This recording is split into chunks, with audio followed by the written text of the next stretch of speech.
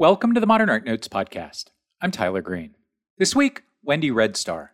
The Columbus Museum of Art is presenting the career-length survey Wendy Red Star, A Scratch on the Earth. It's on view in Ohio through September 3rd. The show is curated by Tricia Laughlin-Bloom and Nadia Rivera-Fella and is accompanied by a publication from the Newark Museum of Art, which originated the exhibition. An enrolled member of the Apsaluga Crow tribe, Red Star's work explores both Native American ideologies and colonialist structures in ways that point to both the past and the present. Her work has been the subject of solo shows at the Anderson Collection at Stanford University, the Joslin Art Museum in Omaha, Mass MoCA, the Missoula, Montana Art Museum, and more. Wendy Red Star, after the break.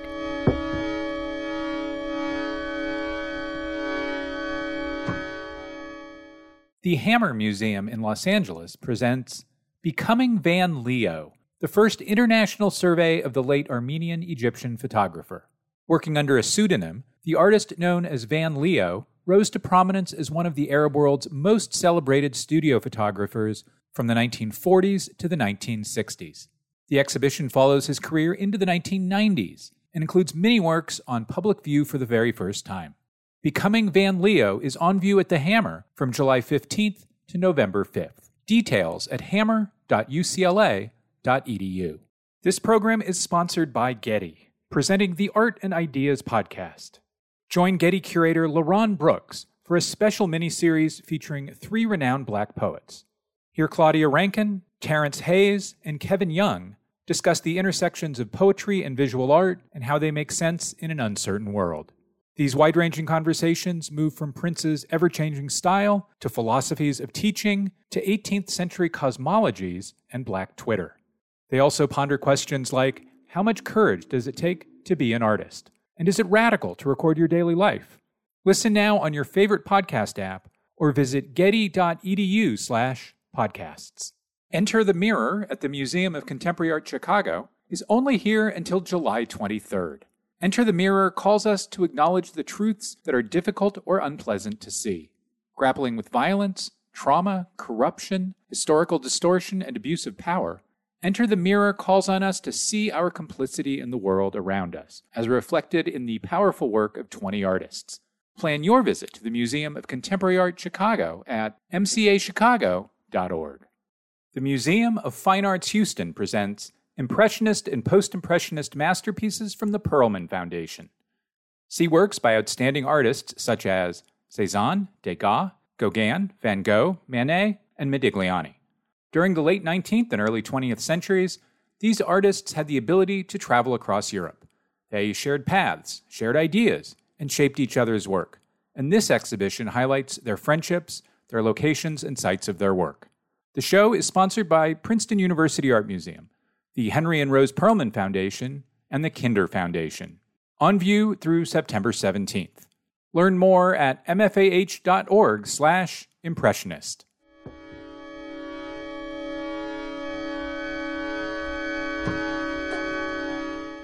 And we're back. Wendy Red Star, welcome to the Modern Art Notes podcast. Thank you for having me. As a history nerd, one of my favorite things about your work is that it's research-driven and that it lays bare the ways in which European Americans have historically built visual image of Native Americans in ways that have pretty much always been fantastical and propagandistic and have tried to be controlling and are quite often false. And then your work reclaims representation in ways rooted in research and then also in your own family and in conceptualist practices, often while maintaining the very sly, wicked, wonderful humor of early conceptual practice.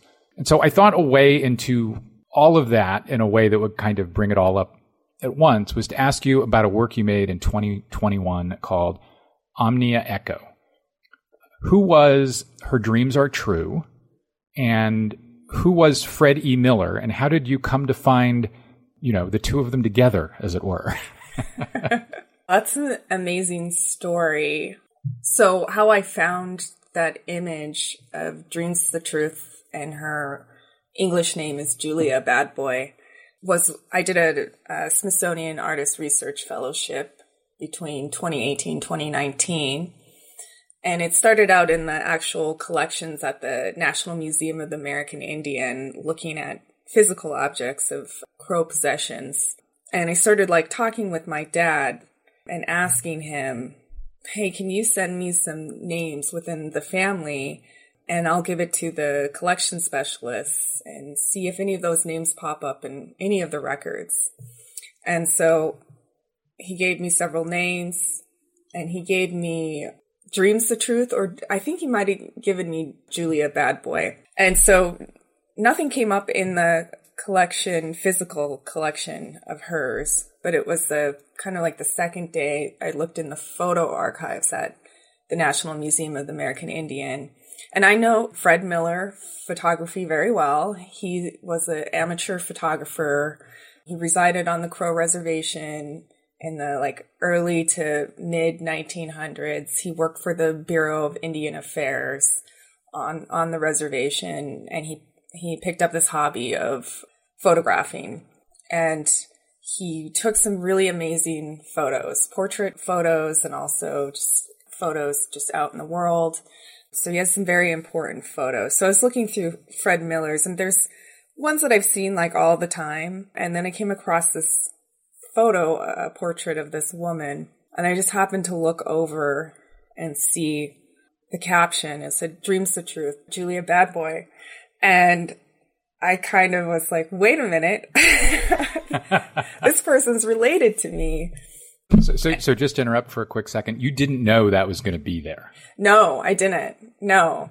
And I think it also happened in the collections archives too, because when we put in the names of different family members, I think there were over 100 objects in there that were biologically related to me.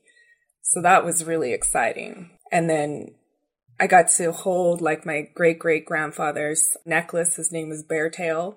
And then through the notes on what he gave or sold, he sold some of his grandfather's stuff, and his grandfather name was Greenskin. So I discovered Greenskin would be my fourth great grandfather. Wow. And I tell my dad, I was like, did you know a Greenskin? And he said, no. So none of the family knew about Greenskin. So that was pretty amazing. But back to Julia Bad Boy. Yeah, seeing that image of her, it's a beautiful image. And the kind of sweet thing about it is my dad's, one of his kind of favorite people was his grandfather, and his grandfather's name was William Dust. They called him Bill Dust. And that was his mom. And so I showed my dad that image of her. He hadn't seen a picture of her either. And so it was sort of kind of wonderful. And then I came home, and I had this series of work using Richard Thrussell photographs. And he's, again, another amateur photographer, resided on the Crow Reservation the same time as Fred Miller, and worked for the Bureau of Indian Affairs as well. The thing that I like about Richard Thrussell is that he took a lot of photos of women, Crow women and children, and he himself was Cree. He was part Cree, so I also like that it was a native person photographing. And I thought, wait a minute, I should check my Richard Thrussell photos and see if Dreams the Truth is in there. And sure enough, she was. And it was a picture of her, I think maybe several years later, so she was a little bit older looking. But that was fantastic. So I had been living with her image, actually, or a photo of her for a long time, not realizing that was my great-great-grandma. I didn't know the bit about it all kind of being a surprise. So you're on this artist research fellowship, and you find these images. As somebody who researches, I know you can very often be looking for something, and then 7 hours have gone by and your day is over and you haven't found a darn thing. So just awesome. How did you, in this case, take a discovery and think, okay, here's how I'm going to make it fit within the interests I explore in my practice?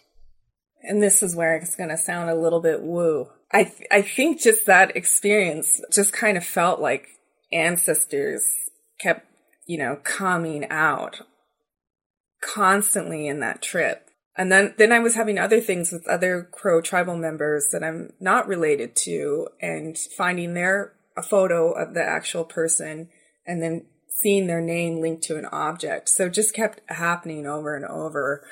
And then in the case of the image of Julia, NMAI was really great about giving me high-res images of the photos that I was interested in. So they gave me a high-res photo of her, and it's a very powerful image, and I knew something had to happen with it. And so there's actually 2 works that I made that include her. There's a print that I made, and the title is Her Dreams Are True, at Crow Shadow Institute of the Arts. And then also in 2021. Yes. And then this work. And for me, it's really important to have a record, a visual record of genealogy. And so I guess around that time too, I was already interested in genealogy. So I wanted to create this sort of visual record. And really it's for my daughter, Beatrice, so that she has works that she can point to, and they'll be a record of who she's related to concerning the Crow tribe. So the whole idea behind that was to show that the line, the biological line, and then basically the concept was to dress in the style of Julia, which is a very typical Crow woman's dress. I mean, she was dressed pretty nice. Probably she knew she was getting her photo taken. But Crow women, she's got the classic Crow woman's hairstyle, which is parted hair down the middle, and then your hair is braided over your ears, so you don't really see Crow women's ears. And then she had this very simple dress. It's like sort of like an everyday dress. And a lot of times they would use like flower sacks, because the flower sacks would have like floral designs and stuff like that. So when they got done using the flower, they would use the flower sack for dresses and things like that. And then she's got an abalone necklace, which is actually my Crow name is Abalone Necklace. So I really like that. And then what else did she have? Yeah, it's just those components. So I went and found material that was a little bit similar, not quite exact to what she was wearing, and sewed the dresses for Beatrice and I. And then I made us both abalone necklaces. And so I asked Bea before doing all of this if she would want to do this project with me. And she said yes. And so we just sat down in my dining area and set up the camera. And she took my photo, and then I took Bea's photo. So it's kind of this beautiful thing. And then I made these sort of photographic busts that they either way you look at it become smaller and bigger, or bigger and smaller. They descend or ascend. And I called it Omnia. And Omnia is the Crow word for echo. And actually the literal translation of that is like a river bank. And I was asking my dad about that, and he said it's a very old word. And basically, if you ever stand on a riverbank and you shout out, it echoes. And so I just love sort of the visual nature of that word, and also being so in tune with nature as well. But I also like the Crow saying, what you put out there comes back to you. It's like an echo. And so I think that piece sort of ties into all those sort of definitions of what an echo is. And I also felt that Julia Bad Boy echoes within my DNA and within my daughter's DNA. And all that happens in the three-dimensional work. The images recede and advance, left to right, right to left. We'll have images on manpodcast.com. So research, deconstruction, reconstruction, particularly of a past event or practice, artistic or otherwise, in a way that uses conceptual strategies to reclaim and advance, to look forward. I can totally get how an artist who goes through UCLA's MFA program would learn and apply strategies like those, right? So a key element you added and that you have chosen to make central to your work, for 15 years is family, not only ancestors, but your immediate family, which you mentioned a moment ago, your daughter Beatrice, and which we'll come to in a moment. When and why, I guess, did family, particularly, but not always, matrilineal lineage, become important for you to address? Is that something you knew you wanted to extend in the work when you are an undergraduate, when you get to grad school, or does it emerge later? I kind of feel like it's this deep-seated, maybe collective trauma in that growing up on the reservation, and I went to school, public school in Hardin, which is just on the border of the reservation. It was a mix of white kids and Crow kids and mixed kids like myself. I think when I went to undergrad and started learning about Native history and why there are things like reservations, it made me kind of really sad because I was learning about these really important leaders just on my own accord after taking Native studies classes. It's like, well, I want to look into the Crow tribe, our history. And I was just thinking, like, the self-esteem for Crow children, if we were taught in our history classes about, like, these important leaders in our community, not only would that make us proud, but I think it would also help the white kids as well have a better understanding, because they're living right in the area, which the very nature of the way things are on the reservation and their experience as well is all tied into things that happen to the Crow community. And so for me, I was trying to make sense of why things are. And so for me, part of that is when I start looking at my family and realizing, like, they're part of the puzzle that sort of ties into these historical events. That's why I started including family, and also family's familiar. So wanted to start out there. But there are things like, and this might go off a little off track, but in order to become a Crow chief, there are 4 different coups, they would say, that a Crow man would have to do in order to reach chiefdom. And one of those is to take a weapon from an enemy, take a gun. And I went to school with some takes the guns. And it wasn't until I started learning about chiefs, I'm saying like in 2014. And so I went to school some takes the guns. I can't remember their first name. Be like John takes the gun or something like that.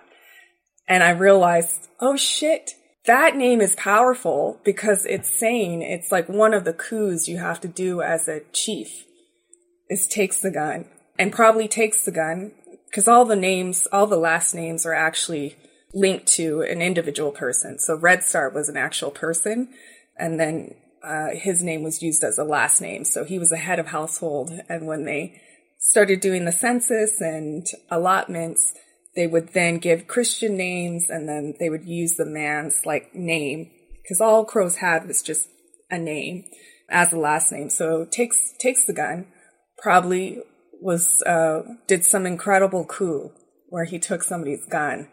But stuff like that, it sort of kind of dawns on me. And that's just like a real family that takes the guns. And to me, I'm like, wow, could you imagine if I would have known that and would be able to share that with the takes the gun that I went to school with, or other people. Like, this person's last name is because of a great coup that you'd have to do. So just things like that, I think, come up and sort of ground me and also make me realize that history is all around us. It's sort of dormant, right? Like, that name to me was dormant until I learned about the coup system for chiefs. Wild. That's a great story. A key way in which your family, like literally, lives in the work is that you've used your daughter and collaborated with your daughter in a whole lot of work. I'm not going to list a name, read off a list of artworks because we'd be here all day. When and how did you begin to think about including her as a participant and as a collaborator? In 2014. And she's got an incredible resume of museum exhibitions, which even a great American Craft Council Q&A, which is the best. I'll link to it on the show page. It's epic. So in 2014, I was working on an exhibition, a solo show for the Portland Art Museum called Medicine Crow and the 1880 Crow Peace Delegation. And there's a body of work called the 1880 Crow Peace Delegation that came out of that exhibition. And so it was a a pretty tiny exhibition space, but I was missing like one work to kind of tie the whole exhibition together. And it just sort of happened as a fluke where I was, working on artwork for that show, and I had made several Xerox copies of the chiefs that are included in the 1880 Crow Piece delegation. And I just happened to give B some to color on or whatever. And then she brought back this. Can I interrupt for a quick second? Yeah. How old was she then? Oh my gosh. I think she was 7. I want to say she was 7, maybe 6. Peak coloring age. Yeah. Yeah. And so I gave her a stack and then forgot about it. And then she came back and plopped down an image of Medicine Crow that she had colored, and she put a crown on him. And I thought, oh, this is it. This is what I need for the show, because I'm really doing a lot of this work for her and for the younger generation. And here is a young individual actually owning this photo and this history. And I thought, okay, let's do this. And I asked her if she wanted to make more of these and if she would like to be included in the show. And of course, she said yes. So she made 20 drawings. And then on the way to the opening, we were driving and she said, I want to talk about my work. And I was like, oh, of course you do. I get to talk about my work. I presume she knew you talked about the work a lot, like in front of people. I think so, but I guess I hadn't even realized that she had really known that. So I was sort of thrown off when she said, I want to talk about my work. And then I was like, of course you should talk about your work. And I think that's the kind of the sad thing that we do to children is I think we really discount them a lot of times. Like, I wasn't paying attention to her, paying attention to me. And so I was like, okay, she's pretty transparent at this age. So I'm a little bit afraid of what might come out of her mouth. But when we were at the opening, I talked, and then she talked about her work, and she did a phenomenal job. She named all the chiefs, and she was pointing out different nuances within her drawings. And I really learned a kind of a big lesson that day, and that why am I sort of separating a parent life from an art life? And we could actually, collaborate together. And then it kind of just started progressing, and with that show, so we invited her class to come and tour the exhibition. And then she led the entire tour, talked about my work and her work. And then from there, anytime a museum had asked me to come do some sort of project, I would say I'd like to include my daughter. And at first there was like a little bit of hesitation. And then it just sort of bloomed into this thing where towards the end of our collaboration, I think I ended it when she was, or I didn't end it, she ended it. When she was 11, we were being asked by institutions specifically to come and work as a collaboration. She's now 16, I think. 16-year-olds are notorious for not wanting to do what their parents do. Yes. How does that situation work now? Whether it's so her visage and physical self is in a lot of the work. How does that work now that she's at an age where surely she's developing elbows? Yeah. Insisting on space. Well, I think when she wanted to retire at age 11. Her website's still up, though, by the way, just for what it's worth. I think it started then at age 11 of her wanting to move on. And again, that was a good lesson for me to learn too, because I think as adults, when we sort of hit something successful, we keep going. And so she did everything she wanted to do within the collaboration and was like, it's a good time to leave. And so I felt that it was really healthy. And part of my learning from her is that she sort of transitioned into her own independence. And now it's really asking and having conversations with her now that she's a little bit more aware of sort of how this work exists in the world, especially with like social media.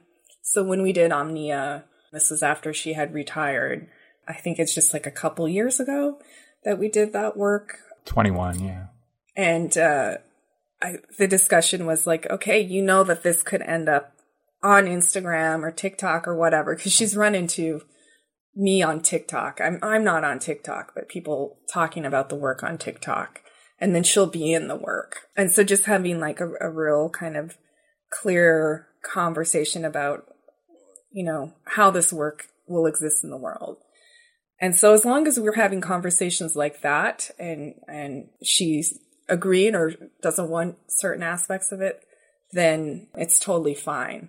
But yeah, I think that also so sort of like Instagram is just kind of becoming a thing in 2014 for me. And so, yeah, you're just sort of snapping photos of your children. And then I think now we've sort of learned that kids want to have consent of how their image is used on their parents' social media and things like that. So yeah, it's been kind of a wonderful lessons that I've learned along the way with working with her. And collaboration, I'm going to just say this, I might get in trouble, but I think it's not off the table, definitely. So I do feel like I was like really happy when she wanted to do Omnia, but I can see us doing things further down the road as well. And of course, she's going to be seeing her 10-year-old self in art museums when she's 80. Yes. So we've talked about your work engaging your family backward in time, your ancestors, and we've talked about your work involving your daughter forward in time, as it were. We've not talked about how you're in your work. Self-portraiture is a key foundation of what you've done, especially early in your career, kind of, you know, right around when you were at UCLA and finishing up. Why did you choose to make self-portraiture so central to what you were doing? Well, I think it's kind of a combination of where I was at in my art education and what I was being exposed to, and then also it being a hardcore hermit introvert, and then also wanting something very specific, which was a Crow woman. And I was the only Crow woman that I knew in the area at that time in LA. So it was sort of a combination of all of those things, just things that I was seeing other artists that were using themselves in the work, and then just access, and then really knowing that there was a specific thing, specific facial expressions, and just sort of a all-around idea of what I needed the work to be, that I think I felt I would be too scared to sort of open that up to working with somebody to kind of convey those messages through. I think, you know, when I'm making my work, and I've gotten a lot better at it, is I really don't know what the hell I'm doing. And so if I'm like stumbling around the whole time when I'm making a work, having kind of like no clue. And so the thought of bringing somebody in, they would have to be really forgiving and flexible, because I would be like, I don't know, maybe let's try it or something like that. And so it's so much easier to put that burden on myself and sort of be awkward alone than, you know, working with somebody else. Although I have been starting to include other people in photo work. Yeah, you're actually in the work a lot less in recent years than you were earlier on. When you were making those decisions about including yourself in the work, were there artists whose work helped you understand that that was a valid path and a good decision?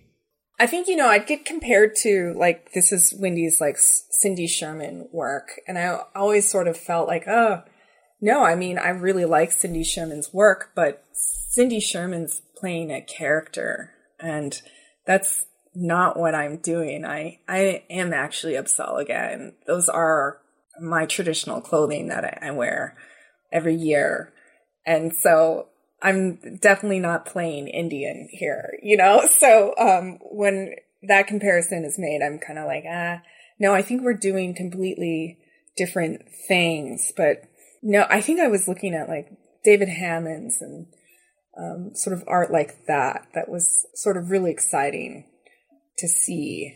And so I would say, yeah, sort of David Hammond's was kind of a big influence for me in grad school. Were you looking at and thinking about how Shireen Nishat used herself in her work? I looked at her work, also really inspired by that work. And of course, Kathy Opie was in it. I think she still is a professor at UCLA. So seeing Kathy Opie in her work as well. I really love work that is about identity. So any of the major artists working with identity were definitely an influence for me. And my best friend in grad school still is Iranian. So like seeing Shireen Nishat's work with my friend and her sort of breaking down some of the symbology and history that's going on with those works that she made. I believe in the 90s, right? Those works with the... Beginning in the 90s, yeah. Yeah. Yeah. So yeah, no, I think seeing her work was very powerful for me as well. My guest is Wendy Red Star. We'll be right back after a break.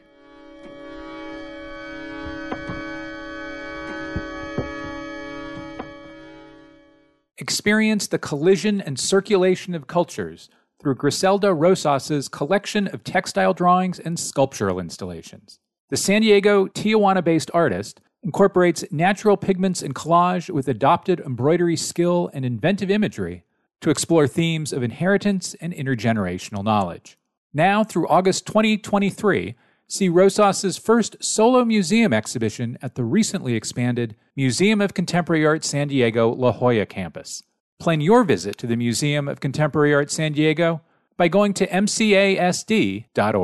The Nasher Sculpture Center presents Thaddeus Mosley, Forest, an exhibition featuring 5 large-scale wooden sculptures. They stand together and unlock shape-shifting experiences before the eye.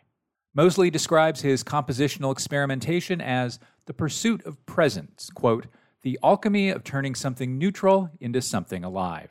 Forest by Thaddeus Mosley is on view now at the Nasher through August 20th, 2023. Plan your visit at NasherSculptureCenter.org.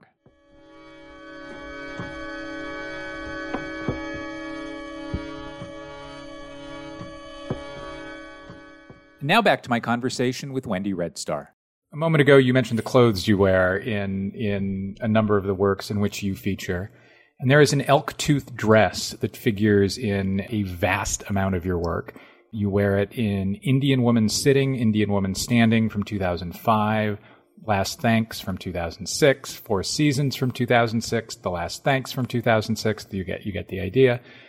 So I'd like to know more about that dress and why it recurs in the work.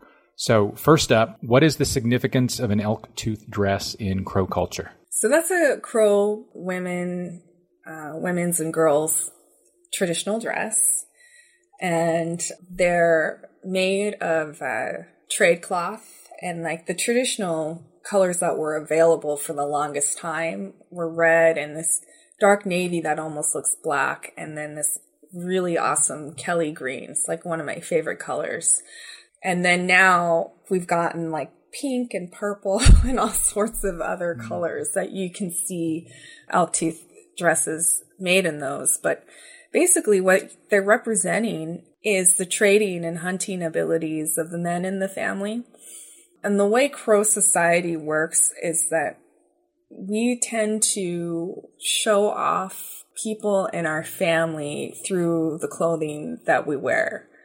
So that's kind of a big thing. There's the whole thing about not bragging about yourself, but bragging about others. And one of the ways that shows up is through the clothing that people wear. So on these elk teeth dress are elk teeth, and they're the eye teeth of an elk. So there's only 2 teeth per elk. So some of these dresses have up to 500 elk teeth. So that's a lot of elk. Sewn onto them. Sewn onto them, yes, yeah. And then around reservation period, and I think that time period, hunting was limited. I think even elk were almost nearly extinct. So the elk teeth started being carved out of bone and wood.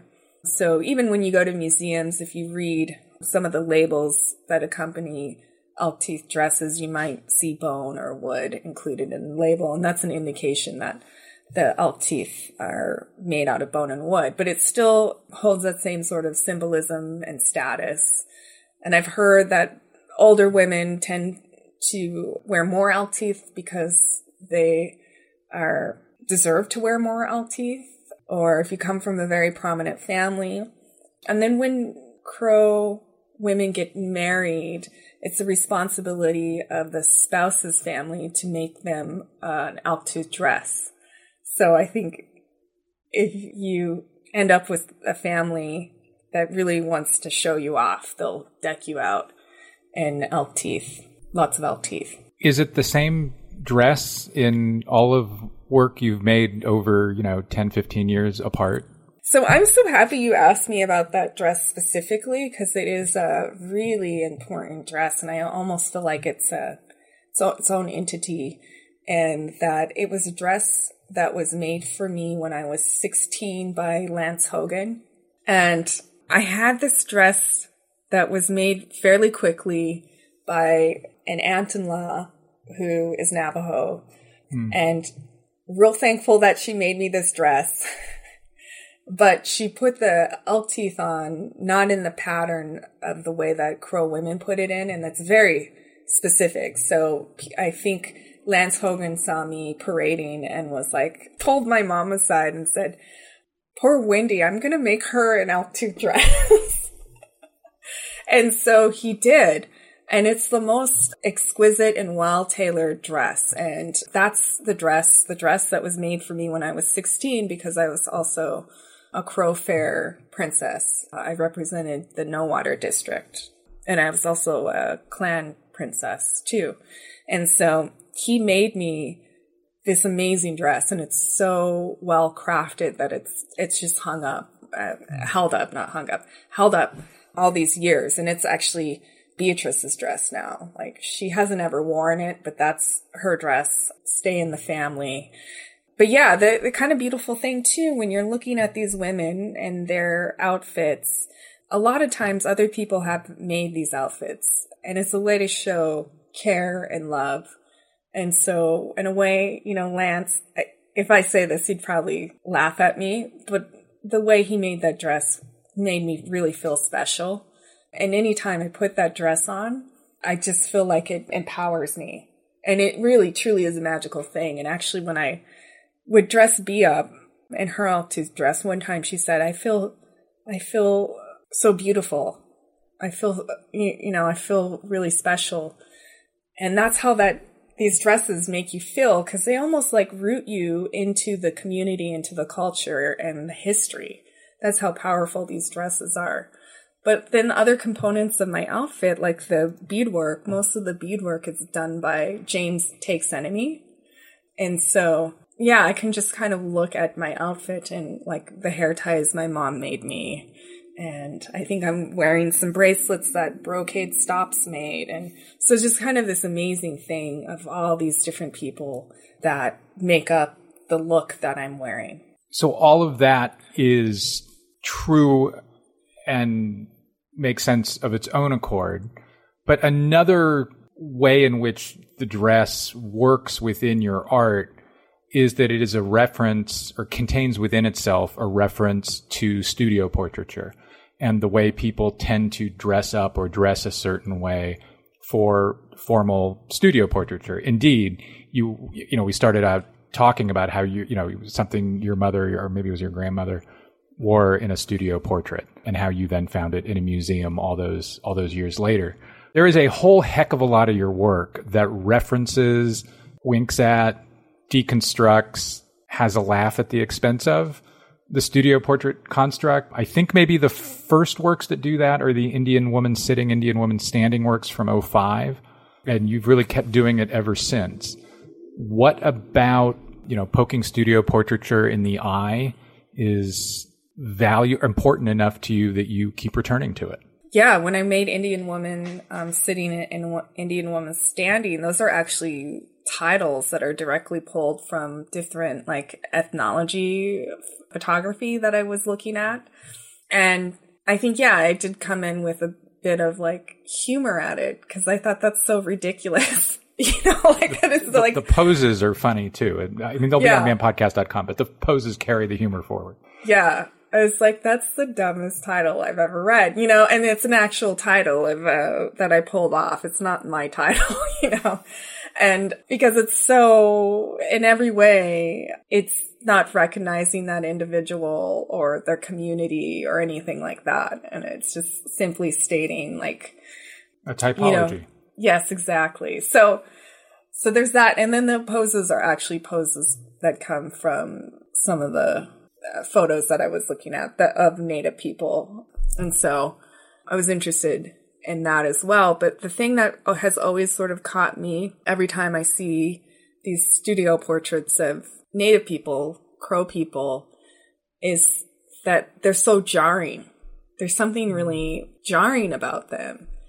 And to see, like in the 1880 Crow Peace delegation, of these chiefs wearing these amazing war shirts, and those shirts are all about how they became a chief, and then to have them sit in these sort of Victorian chairs, it kind of throws you a little bit because it's two different cultures. It's totally two different cultures that are, they're not melding together. Like they're distinctly, the background, the chair is not melding with the Apsalaga person sitting within that chair. And I always found that really fascinating to me because it sort of speaks to the history of Native people and what has happened to us, what has been imposed on us, like why there are reservations. It's like these sort of rules that aren't Apsalaga rules. And so it's kind of blaring to me when I see photos like that. It really is kind of the thing that sort of sticks out to me.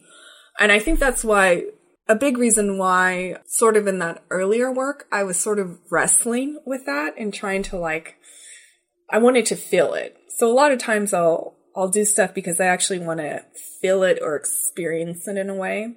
So I wanted to kind of feel what that felt like to be in sort of this faux European setting that I made in my studio. And then when I started the 1880 Crow Peace delegation, it went even further into really talking about each of the Apsalaga chiefs and what their clothing meant and what they were saying through their hair and the fan that they were carrying. And it spoke volumes. It really opens up those pictures. And so, yeah, I think those earlier works are sort of precursors to sort of diving more into sort of wanting to talk about the language that isn't apparent or a lot of people wouldn't be aware of. It almost sounds like you're saying that throughout, from '05 to now, that you're interested in the idea of the studio as a metaphor for the artificiality of the European American constructs imposed on land, lifeways, people, histories. Yeah, and to me, I think sometimes, people find that offensive or political, or they'll think it's wickedly funny. And it is wickedly funny. To me, it's all of those things, but most of all, it's just like facts. And I think sometimes people are like, wait, it's just straight up facts, and so sometimes I think people find facts hard to deal with. And so in some ways, I don't want to turn people off by the facts. I want to sort of have them enter into it and find their own space within those sort of things that I'm grappling with myself. Yeah, it's probably worth my adding here that there is that when you talk about Indian woman sitting, Indian woman standing as being kind of stock photography titles from the 19th century, that's not like 2 pictures. That's like 1 billion pictures. Like you can't go through a collection of photography at the, Springfield Library or the Johnsonville Museum or whatever without seeing many photos by many different photographers titled Navajo type or type of Yuki. You know, it extends from the way early 19th century European American made portraits of Native Americans were used, which was to construct what we now call and commonly refer to as race. And those, 1830s Catlins and Charles Bird Kings were used to invent this thing called race. And the language, once that thing was invented, that would be used was, this is a yada yada type.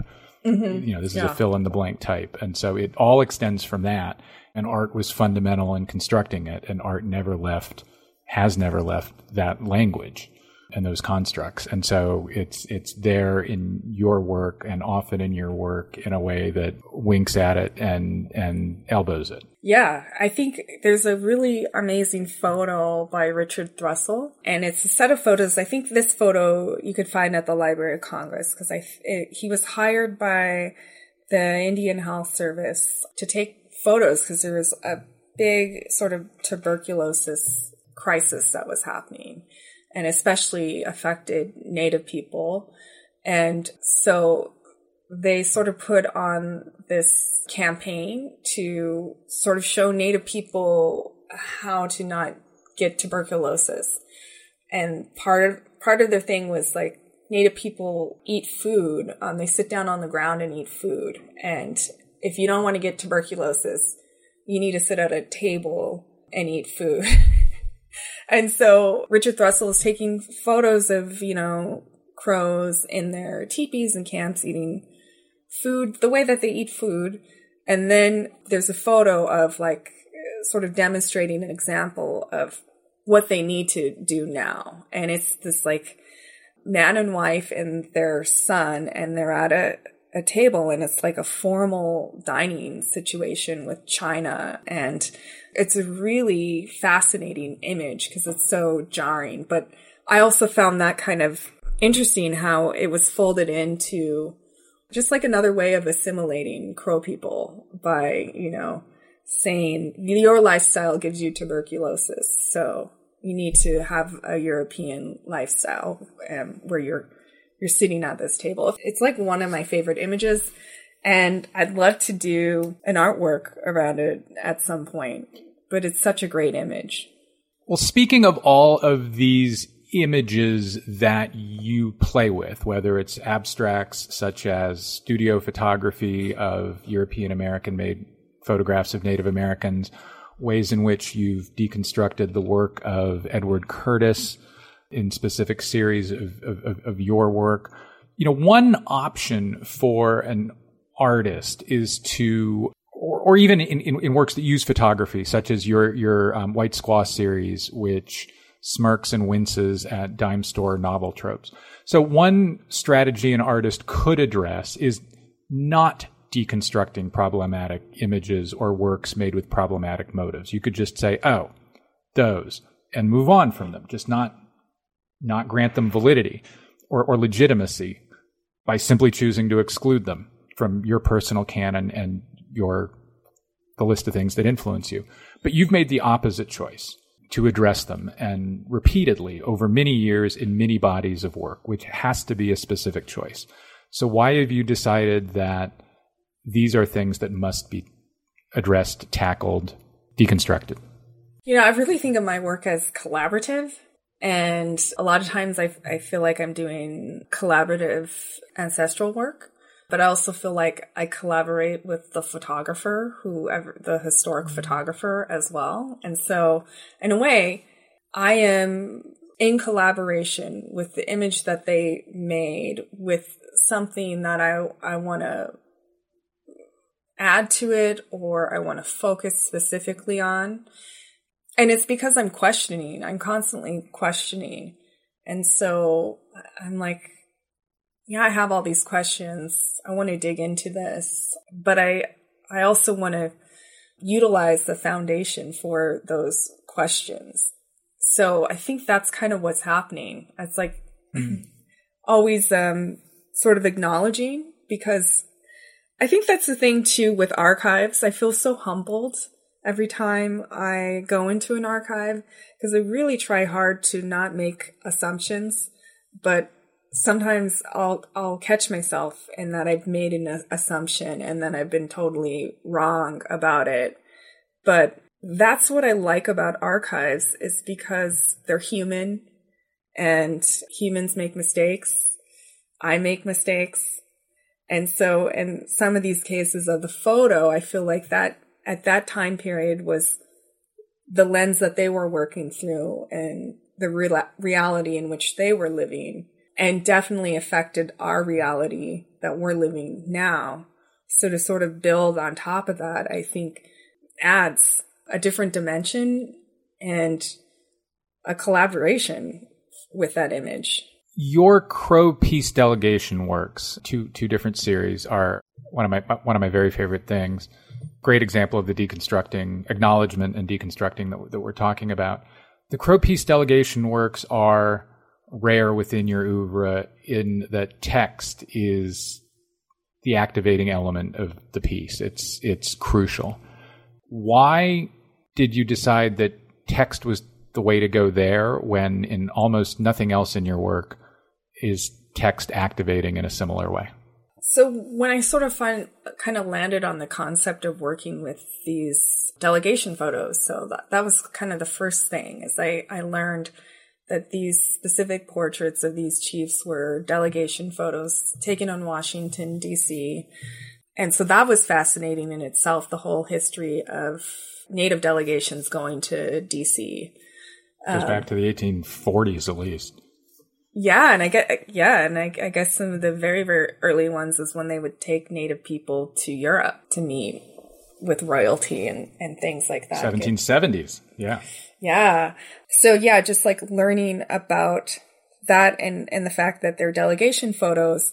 And then I was sitting down with this Crow historian. He lives on the Crow Reservation. He's white. His name's Timothy McCleary. And I was just like, what do you know about this dude? And, you know, he would tell me things, and some things I knew. And so I just started like writing on the photos just in pencil. And then I started like looking into my own research. And then I would talk to like my dad or something. And then he would tell me like a story, like how my grandfather used to ride in Chief Plentycoo's wagon with him. I was like, that's so crazy. You know, it's like he died in the 30s. So it really wasn't that long ago. That was our last chief, was Plentycoo. And my grandpa was born in 1907. So it's like, wow, that's crazy. You know, he actually knew this chief. And so it just sort of started as writing down notes directly on these sort of photocopies. And then I thought, wait a minute, this stuff is so good. This stuff is so interesting. I think I should just write this directly on there. But then I was also, part of it was like really wanting to see the image too and take time with the image. And so tracing the image. And then I'd notice like, wait a minute, all these chiefs like to wear rings on their finger, like brass rings. That's kind of interesting. Or I think Medicine Crow is wearing this eagle claw bracelet. I don't think I'd ever even like really notice that if I hadn't like outlined it, because we look at images so fast now. So part of the tracing was to slow me down. And then when I would do that, I would notice things. I'd start looking up like things or asking about it. And then just wanting to include all the things that I found interesting in the different like areas that I was researching. And so it was for me, a pretty straightforward piece. Yeah, it does. It definitely does slow the viewer down. It also, and I don't know if this is the kind of thing that's ever important to an artist or not, but these are works that when you see them on a wall in a museum that you can't look at from 20 feet away, it really helps if you look at them from 3 feet away or 2 feet away. So it forces, what you're doing, the way you are making the work, forces a viewer to be more intimate, direct, personal with the work, with the history of the image with which you're working. I mean, there are a lot of ways, historical and intellectual and physical, that those works work that I really dig. Yeah, those works, and any work that I write on terrifies me because I'm dyslexic. And so, like, once I had this show at Q Foundation and I spelled mountain wrong. Like, I put I like switched the A and the I. And then it wasn't until like the documentation, like years later, I was like, oh my God, and those sort of things sort of mortify me. So like anytime I'm writing, I'm like so worried about it. And my handwriting is so bad. Like I have really ugly handwriting. Are you kidding me? Your handwriting is great.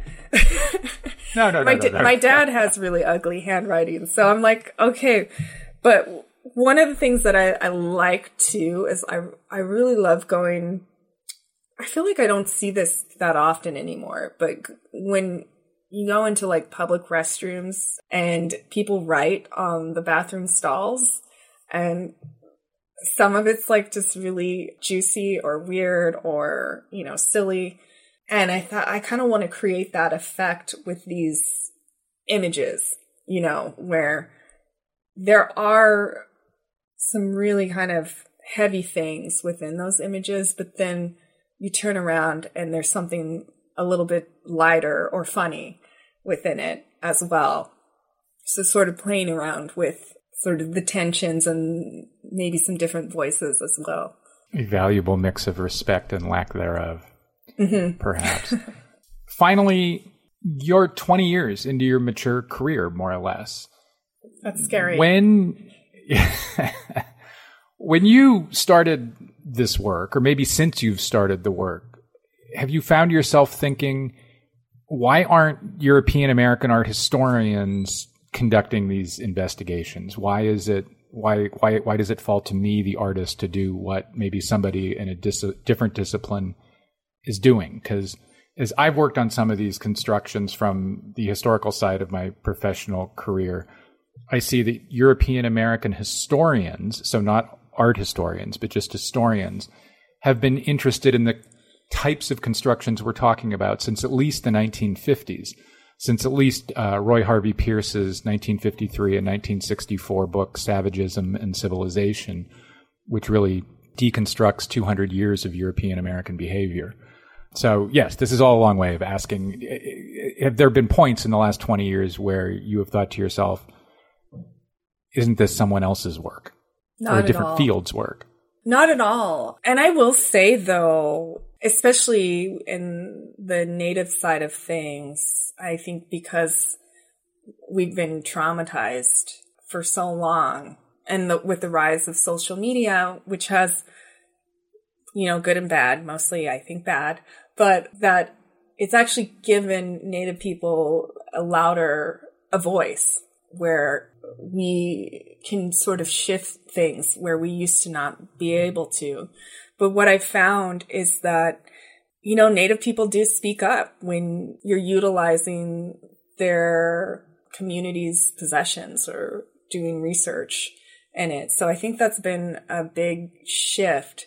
But also in the case of myself too, like I know sometimes I'll get like harsh feedback from my community on certain things, but there's like a whole other political layer to that for myself. So I think it's work that has to have a lot of care to it. Like you really have to truly be invested in it. It can't be just something that I'm going to research this and write a paper, because it's tied to so much trauma that I think it really takes somebody who is invested in, that's sort of their mission, is really investing in those communities and those histories. And so I don't think that's very typical of just anybody taking up an art history field or something like that. Cause it's a lot of work. It's a lot of work. But I will say in my career, I've worked with some amazing art historians and curators who, come to me and they like say, I don't know anything, but, I want to work with you and be open. And I think those are kind of the most fruitful partnerships that I've had, in that they're allowing me to do what I do, and they're supporting me through that. And then I think there are amazing things that can happen. And one example is with the curator Annika Johnson at the Jocelyn Museum and the Indian Congress work that we did together, which has been amazing and has shown at the Broad and Sharjah biennial.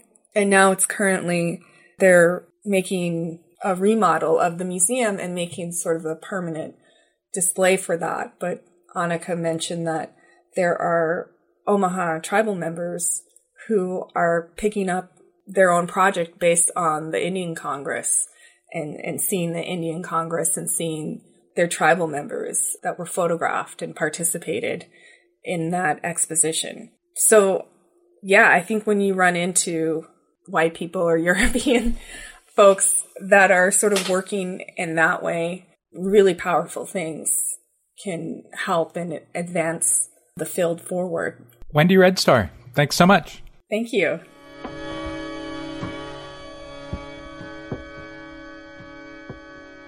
That's all for this week's show. The Modern Art Notes podcast is edited by Wilson Butterworth. Special thanks to Steve Roden, who created the sound for the program. The Modern Art Notes podcast is released under a Creative Commons license. Please visit Modern Art Notes for more information. Thanks for listening.